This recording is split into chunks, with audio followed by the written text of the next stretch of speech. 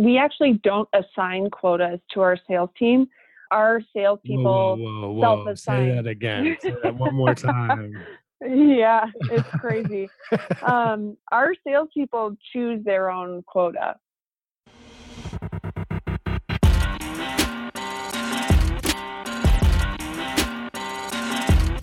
You're listening to the B2B Revenue Executive Experience, a podcast dedicated to helping executives train their sales and marketing teams to optimize growth. Whether you're looking for techniques and strategies or tools and resources, you've come to the right place. Let's accelerate your growth in 3, 2, 1. Welcome, everyone, to the B2B Revenue Executive Experience. I'm your host, Chad Sanderson. Today, we're tackling two topics, going to have a bit of a odd book-ended conversation, but we're going to talk about truth in sales, knowing, all sales professionals have a tendency to have happy ears or jump at the slightest hint of a potential opportunity. And those of us that have been doing this long enough know that's kind of self-deluding and disastrous in terms of our pipeline. So we're going to spend some time on that. We're also going to talk about equal pay. And to help us do that, we have with us Amanda Moriuchi, CEO of Appet Ventures, which is a mobile app development company based here in Denver, Colorado. Amanda, thank you for taking time and welcome to the show. Thanks so much for having me, Chad. I'm happy to be here. Excellent. So for our audience, just a little bit of background on yourself to help them understand how you ended up CEO of Appet Ventures. Yeah, of course. So I always joke with my friends and colleagues that I was born a salesperson. I've had the disease since birth. And so my entire career has been in sales. And because of that, I've really been lucky to build some incredible relationships in the Denver area. And so the founder of Appet Ventures, Rob Carpenter, when he was ready to move on, he started a product company, and he was looking for somebody to take over the growth of his company, Appet Ventures, and asked me to step in. And since then, it's been a wild ride and a true privilege. So I'm thrilled for the opportunity.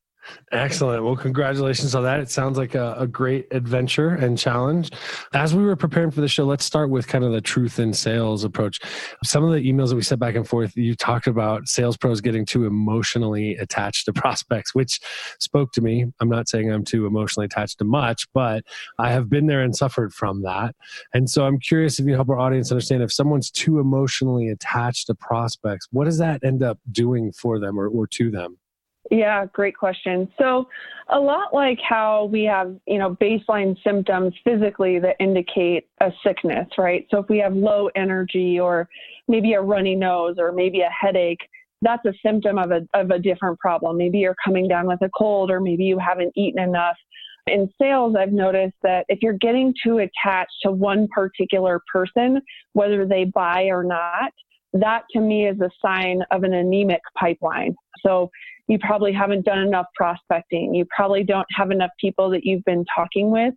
And so for me, working with my sales team, when I start to see an emotional attachment to if this deal goes through or not, that's an indicator to me that we have some work to do on the marketing and prospecting side to help bolster that pipeline. Prospecting, the bane of every salesperson's existence, right? Sales would be great if we never had to prospect. And it's the place where, look, the discipline and the grind come into play. And so you mentioned it best, and there was a stat that you threw out, that conversion rate for conversations may be at best 10%. Can you provide our audience with some suggestions on how do you help your team stay in the zone, right? Prospecting takes focus, it takes commitment, consistency, and it is always the first thing that seems to fall by the wayside for most of the sales professionals I've worked with. I'm kind of curious how you work with your team to keep them focused and keep that prospecting happening. Yeah. So one of the biggest things that we've done at Appet Ventures is we actually don't assign quotas to our sales team. Our salespeople self-assign. Say that again. Say that one more time. Yeah, it's crazy. Our salespeople choose their own quota. So usually we'll do this in Q4 in preparation for the following or the upcoming year, but it's all goal-based. So I sit down with my salespeople and I say, well, how much do you want to make next year? And it's a math problem. So based on how much they want to make, we set those quotas for them. And so that's been a huge game changer for us because it changes the conversation with my sales team. So if my team members are missing the goals that they've set for themselves, I get to ask them why, what's going on. And so in that conversation, it starts by, here are our goals. This is what I need to sell in order to achieve my goals that I've set for myself. And then we brainstorm a set of behaviors, a prospecting plan. So it's different for every business, but some of that comes from inbound leads from our marketing team. Some of that comes from networking. It comes from asking for referrals. It comes from cold calling. Our conversion rates in our business on cold calling aren't quite high enough to justify a heavy cold call approach. But at any rate, there's a behavioral mix that we follow, and we track those behaviors. And so it gives me a place to start with, okay, are we missing on behaviors? And if so, why is that? Is it because you don't like networking? Okay, if you don't like networking, let's pick a different set of behaviors. And it's more of, okay, what do you want more? Do you want to explore a behavior you're not comfortable with, or do you want to make the money you said you wanted to make? And so it's a lot different conversation.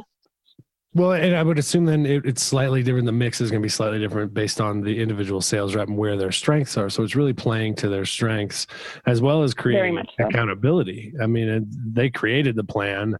So did you find it's easier to coach as a result of that or help them along that journey?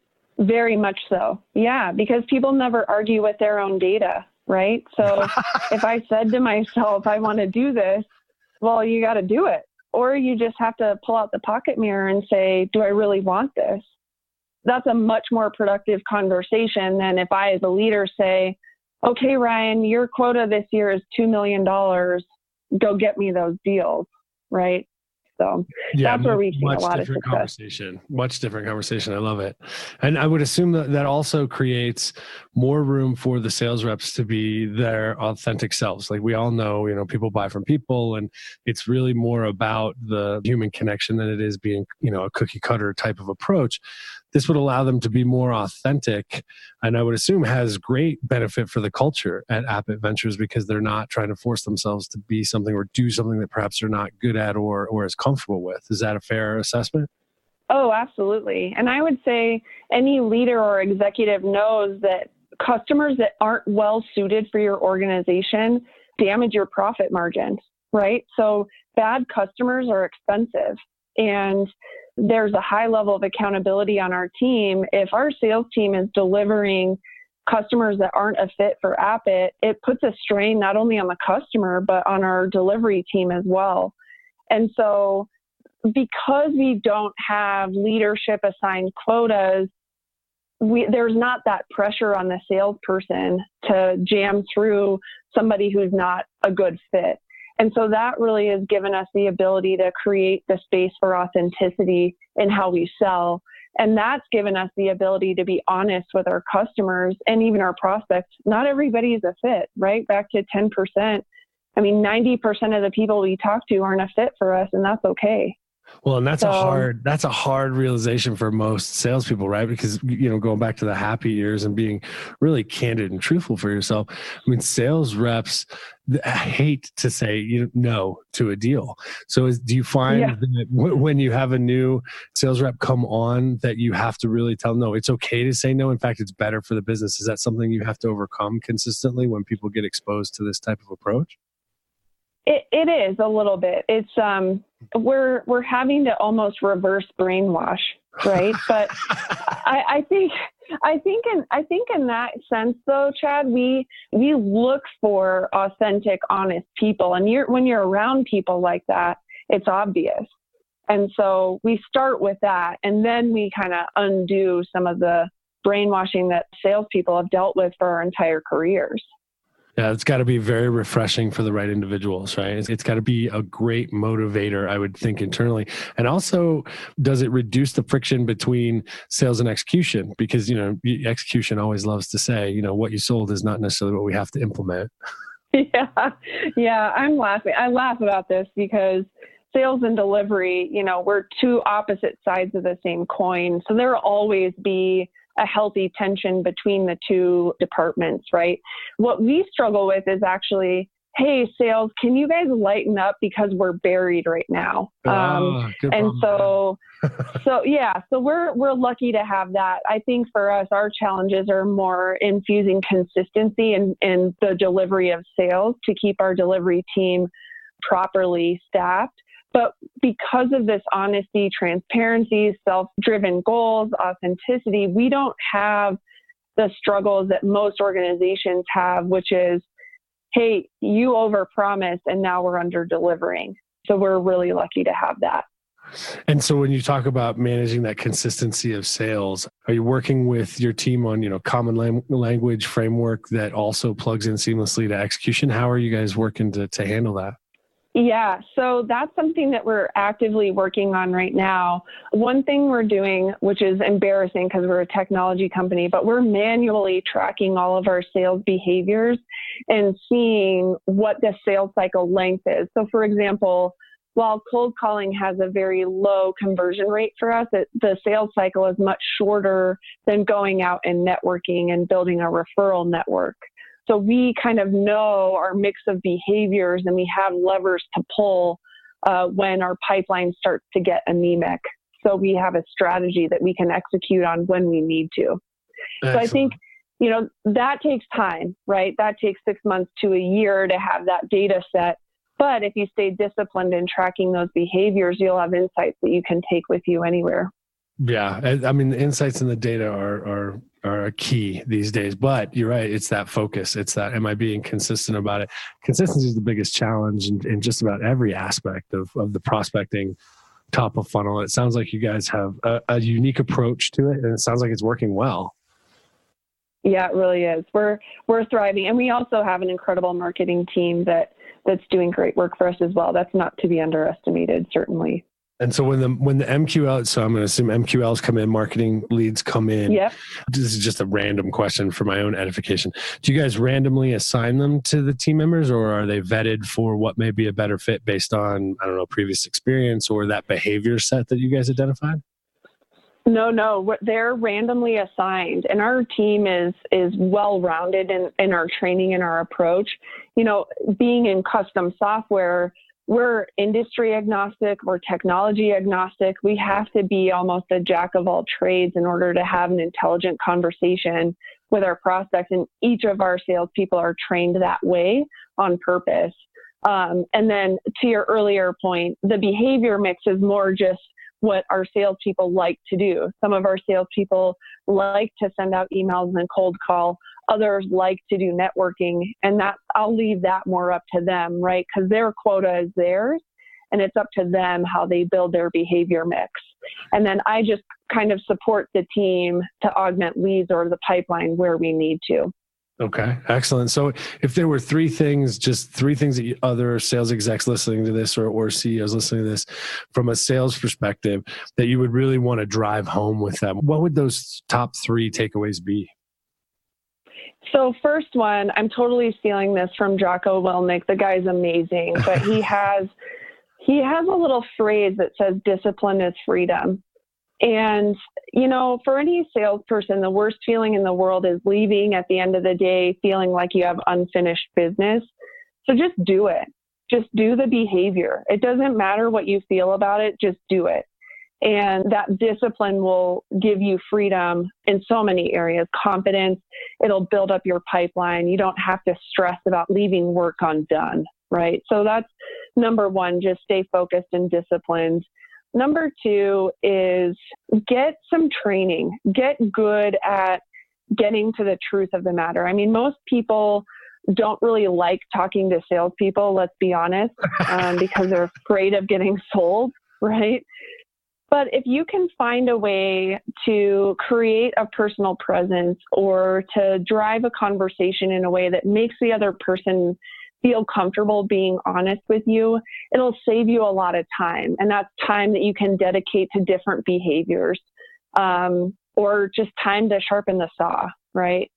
And then I would say the third thing is kind of my personal ethos that I follow is, look, 9 out of 10 people that you talk to aren't going to be a customer of yours, but leave them in a better place than when you found them.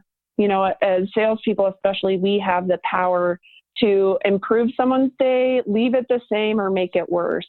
And it's a privilege to be able to come into contact with someone and leave them in a better spot than when you found them. So just do that.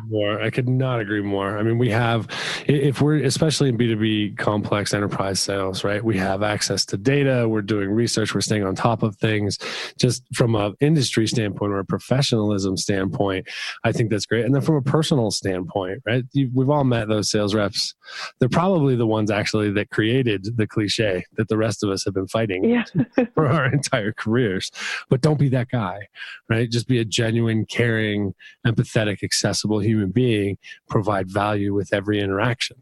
Absolutely. Absolutely. And, one powerful thing I've learned with working with my sales team and some of the other folks in my network is when you do goal setting, it's amazing to me how all of us want such different things, right? Some of us want, the modern loft in the city with a Tesla. Others of us want the log cabin in the woods with a truck or something like that, right? And so there is enough to go around. We live in a world of abundance. And so you can help other people get what they want, and kind of Emerson's law of compensation. You get back what you put out. And so if you leave people in a better place, good things will come to you. Yes, agreed wholeheartedly. Nicely put. Nicely put. All right, so let's switch direction just a little bit and let's talk about equal pay. And for the audience, just so you guys are aware, my business partner introduced Amanda and I. And as I was talking to my business partner before we jumped on the podcast, she said, "Hey, you really need to talk to Amanda about how she's tackled equal pay. It's obviously a hot topic, but it sounds like there's a real practical, real world example of, not only why, but how you did it and what kind of impacts it's had at Abbott." So it's going to be a little bit more free-flowing here, guys. We're going off script, but I would love to hear, Amanda, kind of why you're passionate about it and how you've worked to tackle it. Yeah. So I think on this whole abundance concept, right, I have this core belief that if people have enough, if they have enough time, if they have enough money, and if they have enough education, they will do incredible work for you. Like, you don't have to motivate your employees to do good work. Like, people are just bent towards excellence. And usually when I see somebody underperforming, it's because there's a gap somewhere. They're not getting paid enough, and maybe they're stressed about making their mortgage payment, or maybe they just don't have enough time because they're overwhelmed at work and they don't have the support at home that they need, or something like that. And so for me, removing variables to get to employee engagement is critical for the health of our business. And so one of the things that was really important to me is making sure that people were paid enough. And especially in technology, there's been a lot about the gender pay gap in technology, and it's ridiculous. It doesn't make any sense. And so what we did is at Abbott, our office manager, Lucy Strumbus, she's a real person who runs Abbott, let's be honest. She did a research project for us, and she gathered data on all of the salaries in the Denver area for each position. And we created tiers based on levels of experience, right? So you'd have your junior, your mid, and your senior level. And so then we created let's just call it, it's a spreadsheet, but it's a budgeting sheet that I use. And so we determined by each position and by year how much each person should make. And so from that, we set annual raise percentages based on, that progression for the position. And so what we did is we went back and we gave every employee a pay change based on where they were at. It was all an increase, which is good. And then now I budget each year when I'm setting our annual budget, I plan for our annual raises for our employees. So that really helped me. It took a ton of pressure off of me when we're budgeting for new employees. But also in our recruiting process, our very first call that we have with potential employees, I say up front, based on your experience and your position, this is what we've budgeted for the role for you. Is that in alignment with what you'd expect? And it's the first thing I say. Yep. And that transparency, I think, really reduces a ton of pressure for our prospective employees. And so we really get to know who they are and validate fit on skill set, not on pay. And that's been something for us that's been a game changer. Total transparency. People feel comfortable that they're getting paid what they're worth. They don't have to go out and start looking for other jobs just to get a raise. And that's been really nice for us.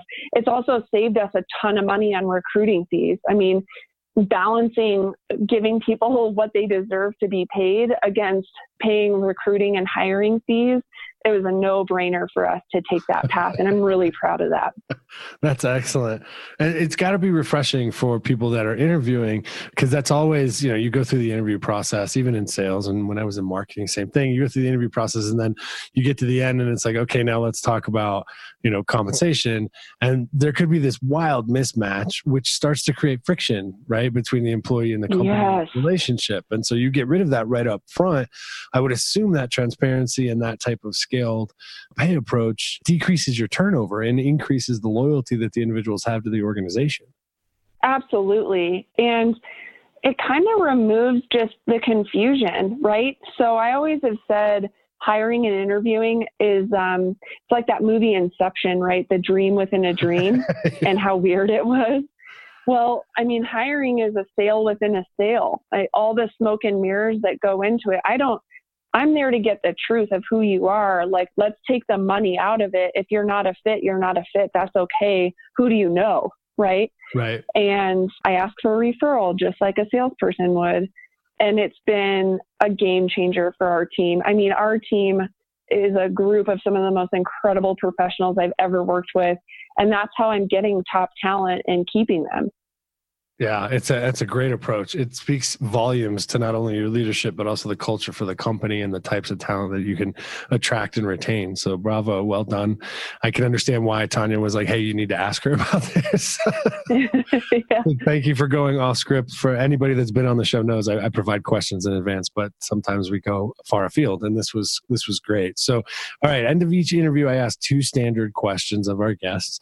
And the first is simply, as a CEO, that makes you in PC terms, prospect. For the rest of us, maybe a target. And so I'm curious, when somebody doesn't have a referral into you, when you don't have a relationship and there's not a connection, but they want to capture your attention, what works the best to capture that attention and get you to give them 15 minutes, establish their credibility so that you'll actually invest some time with them? So I'm going to say I'm a really tough nut to crack, which it breaks my heart a little bit because I'm a salesperson by nature, right? And I love the craft, I love the trade, and I have a lot of respect for those folks that are out pounding the pavement. But 2 things today are working against salespeople that try to connect with me. First of all, I make very fast decisions. When I need to make a decision, you're either there or you're not. And so it's very rare that someone's going to catch me on the offhand and get me to listen. I need to have a relationship with you. So I would probably be the prospect that is a longer sales cycle. But when I need you, I call you and then I'm going to buy right away. That's kind of my buying style. And the second thing, and I would say this holds true for most executives, is my calendar is out of control, right? And so if you think of the typical profile of a VP and above, right? So these people are kind of mid to late 30s, early 40s into their 50s, right?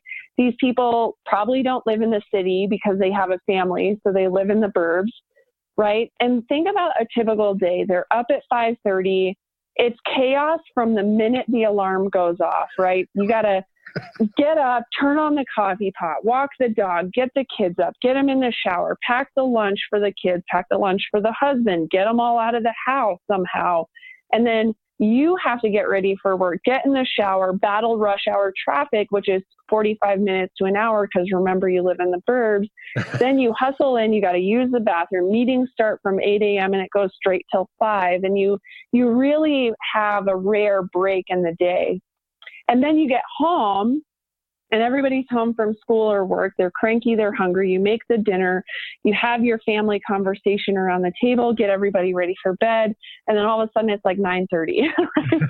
And so I spend a lot of time thinking about this, because if people just email me out of the blue, it's like, no, man, I don't have 15 minutes to talk. And it's tough because I don't even really know at that given moment what my issues are, because I've probably already made a decision to fix that. And so really the only way you're going to catch me is at a networking event, or I do check LinkedIn messages, but it has to be very much like, Amanda, I know that you're struggling with this, but I just don't know how they would find that out. Maybe reading what I've posted on LinkedIn, or asking some other folks in my network. I mean, they'd have to really be dialed into my network to get a referral or meet me at a networking event. That's really the only place I think you're going to catch me. So it's really about knowing who you are and how you buy, right? So, and anybody now the podcast will know that, but it's also that it's catchy where you're in a space to make those types of connections. And in that day you described, which sounds very familiar, there isn't a lot of time. And so when you already have it in your schedule to do a networking event, you're at that event, you're present, you're focused on meeting other people and making those connections. That for you is the best way to make that initial connection. Is that a fair summary? Absolutely. Or maybe just build a relationship with me. Like, I'll tell you, but I'll tell you what I'm dealing with. I'll tell you what's going on, but it takes time. Yeah. Well, we see a lot of reps who think just because somebody picked up the phone that they're going to make a sale. It goes back to that happy years thing that we were talking about. It's like, look, the goal of prospecting is information. If the timing's not now, then come back when it is, and massage or work that relationship, build that relationship in between the time that's not based around selling. Back to your point of making them better than when you left, right? Absolutely. It's a human game. All right. So last question, we call it our acceleration insight. And I think I know what this may be, or where it may come from. But if there's one thing you could tell a sales, marketing, professional services person, one piece of advice, if they listened, caveat there, that would help them beat their targets, what would it be and why? I would say set a goal that's higher than your target. Build a plan to get there and execute on it regularly. Stay focused and always stretch higher than you think you can. Yeah, because you can hit a finish line. Look, I'm waiting for the universe to make a marathon 30 miles and then see that people can run 30. You run to the finish line. Right. Excellent. All right. Perfect, Amanda. If a listener's interested in talking more about the topics we touched on today, I was going to say, what's the best way to get in contact with you? But is there a networking event coming up that you would like to promote so people might know? Actually, reach out to me on LinkedIn, reference the podcast, and I will respond to you. But Denver Startup Week is next week. I'm going to the breakfast. I am the founder of Denver Women in Tech. So if you're a lady, you can come find me there. I'm there every month.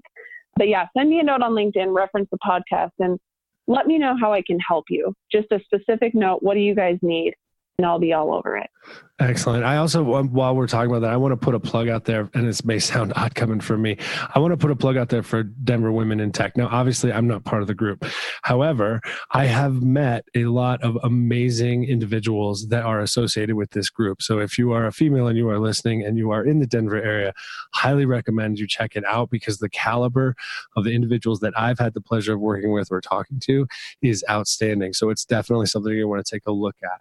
So, Amanda, thank you again for taking the time to be on the show. It has been an absolute pleasure. Great. Thanks so much, Chad. My pleasure as well. All right, everyone, that does it for this episode. Please check us out at b2brevexec.com. You know the drill. Write us a review, share with friends, family, coworkers. If you like what you hear, keep giving us feedback. We'll keep bringing quality content. And until next time, we at Value Prime Solutions wish you all nothing but the greatest success. You've been listening to the B2B Revenue Executive Experience. To ensure that you never miss an episode, subscribe to the show in iTunes or your favorite podcast player. Thank you so much for listening. Until next time.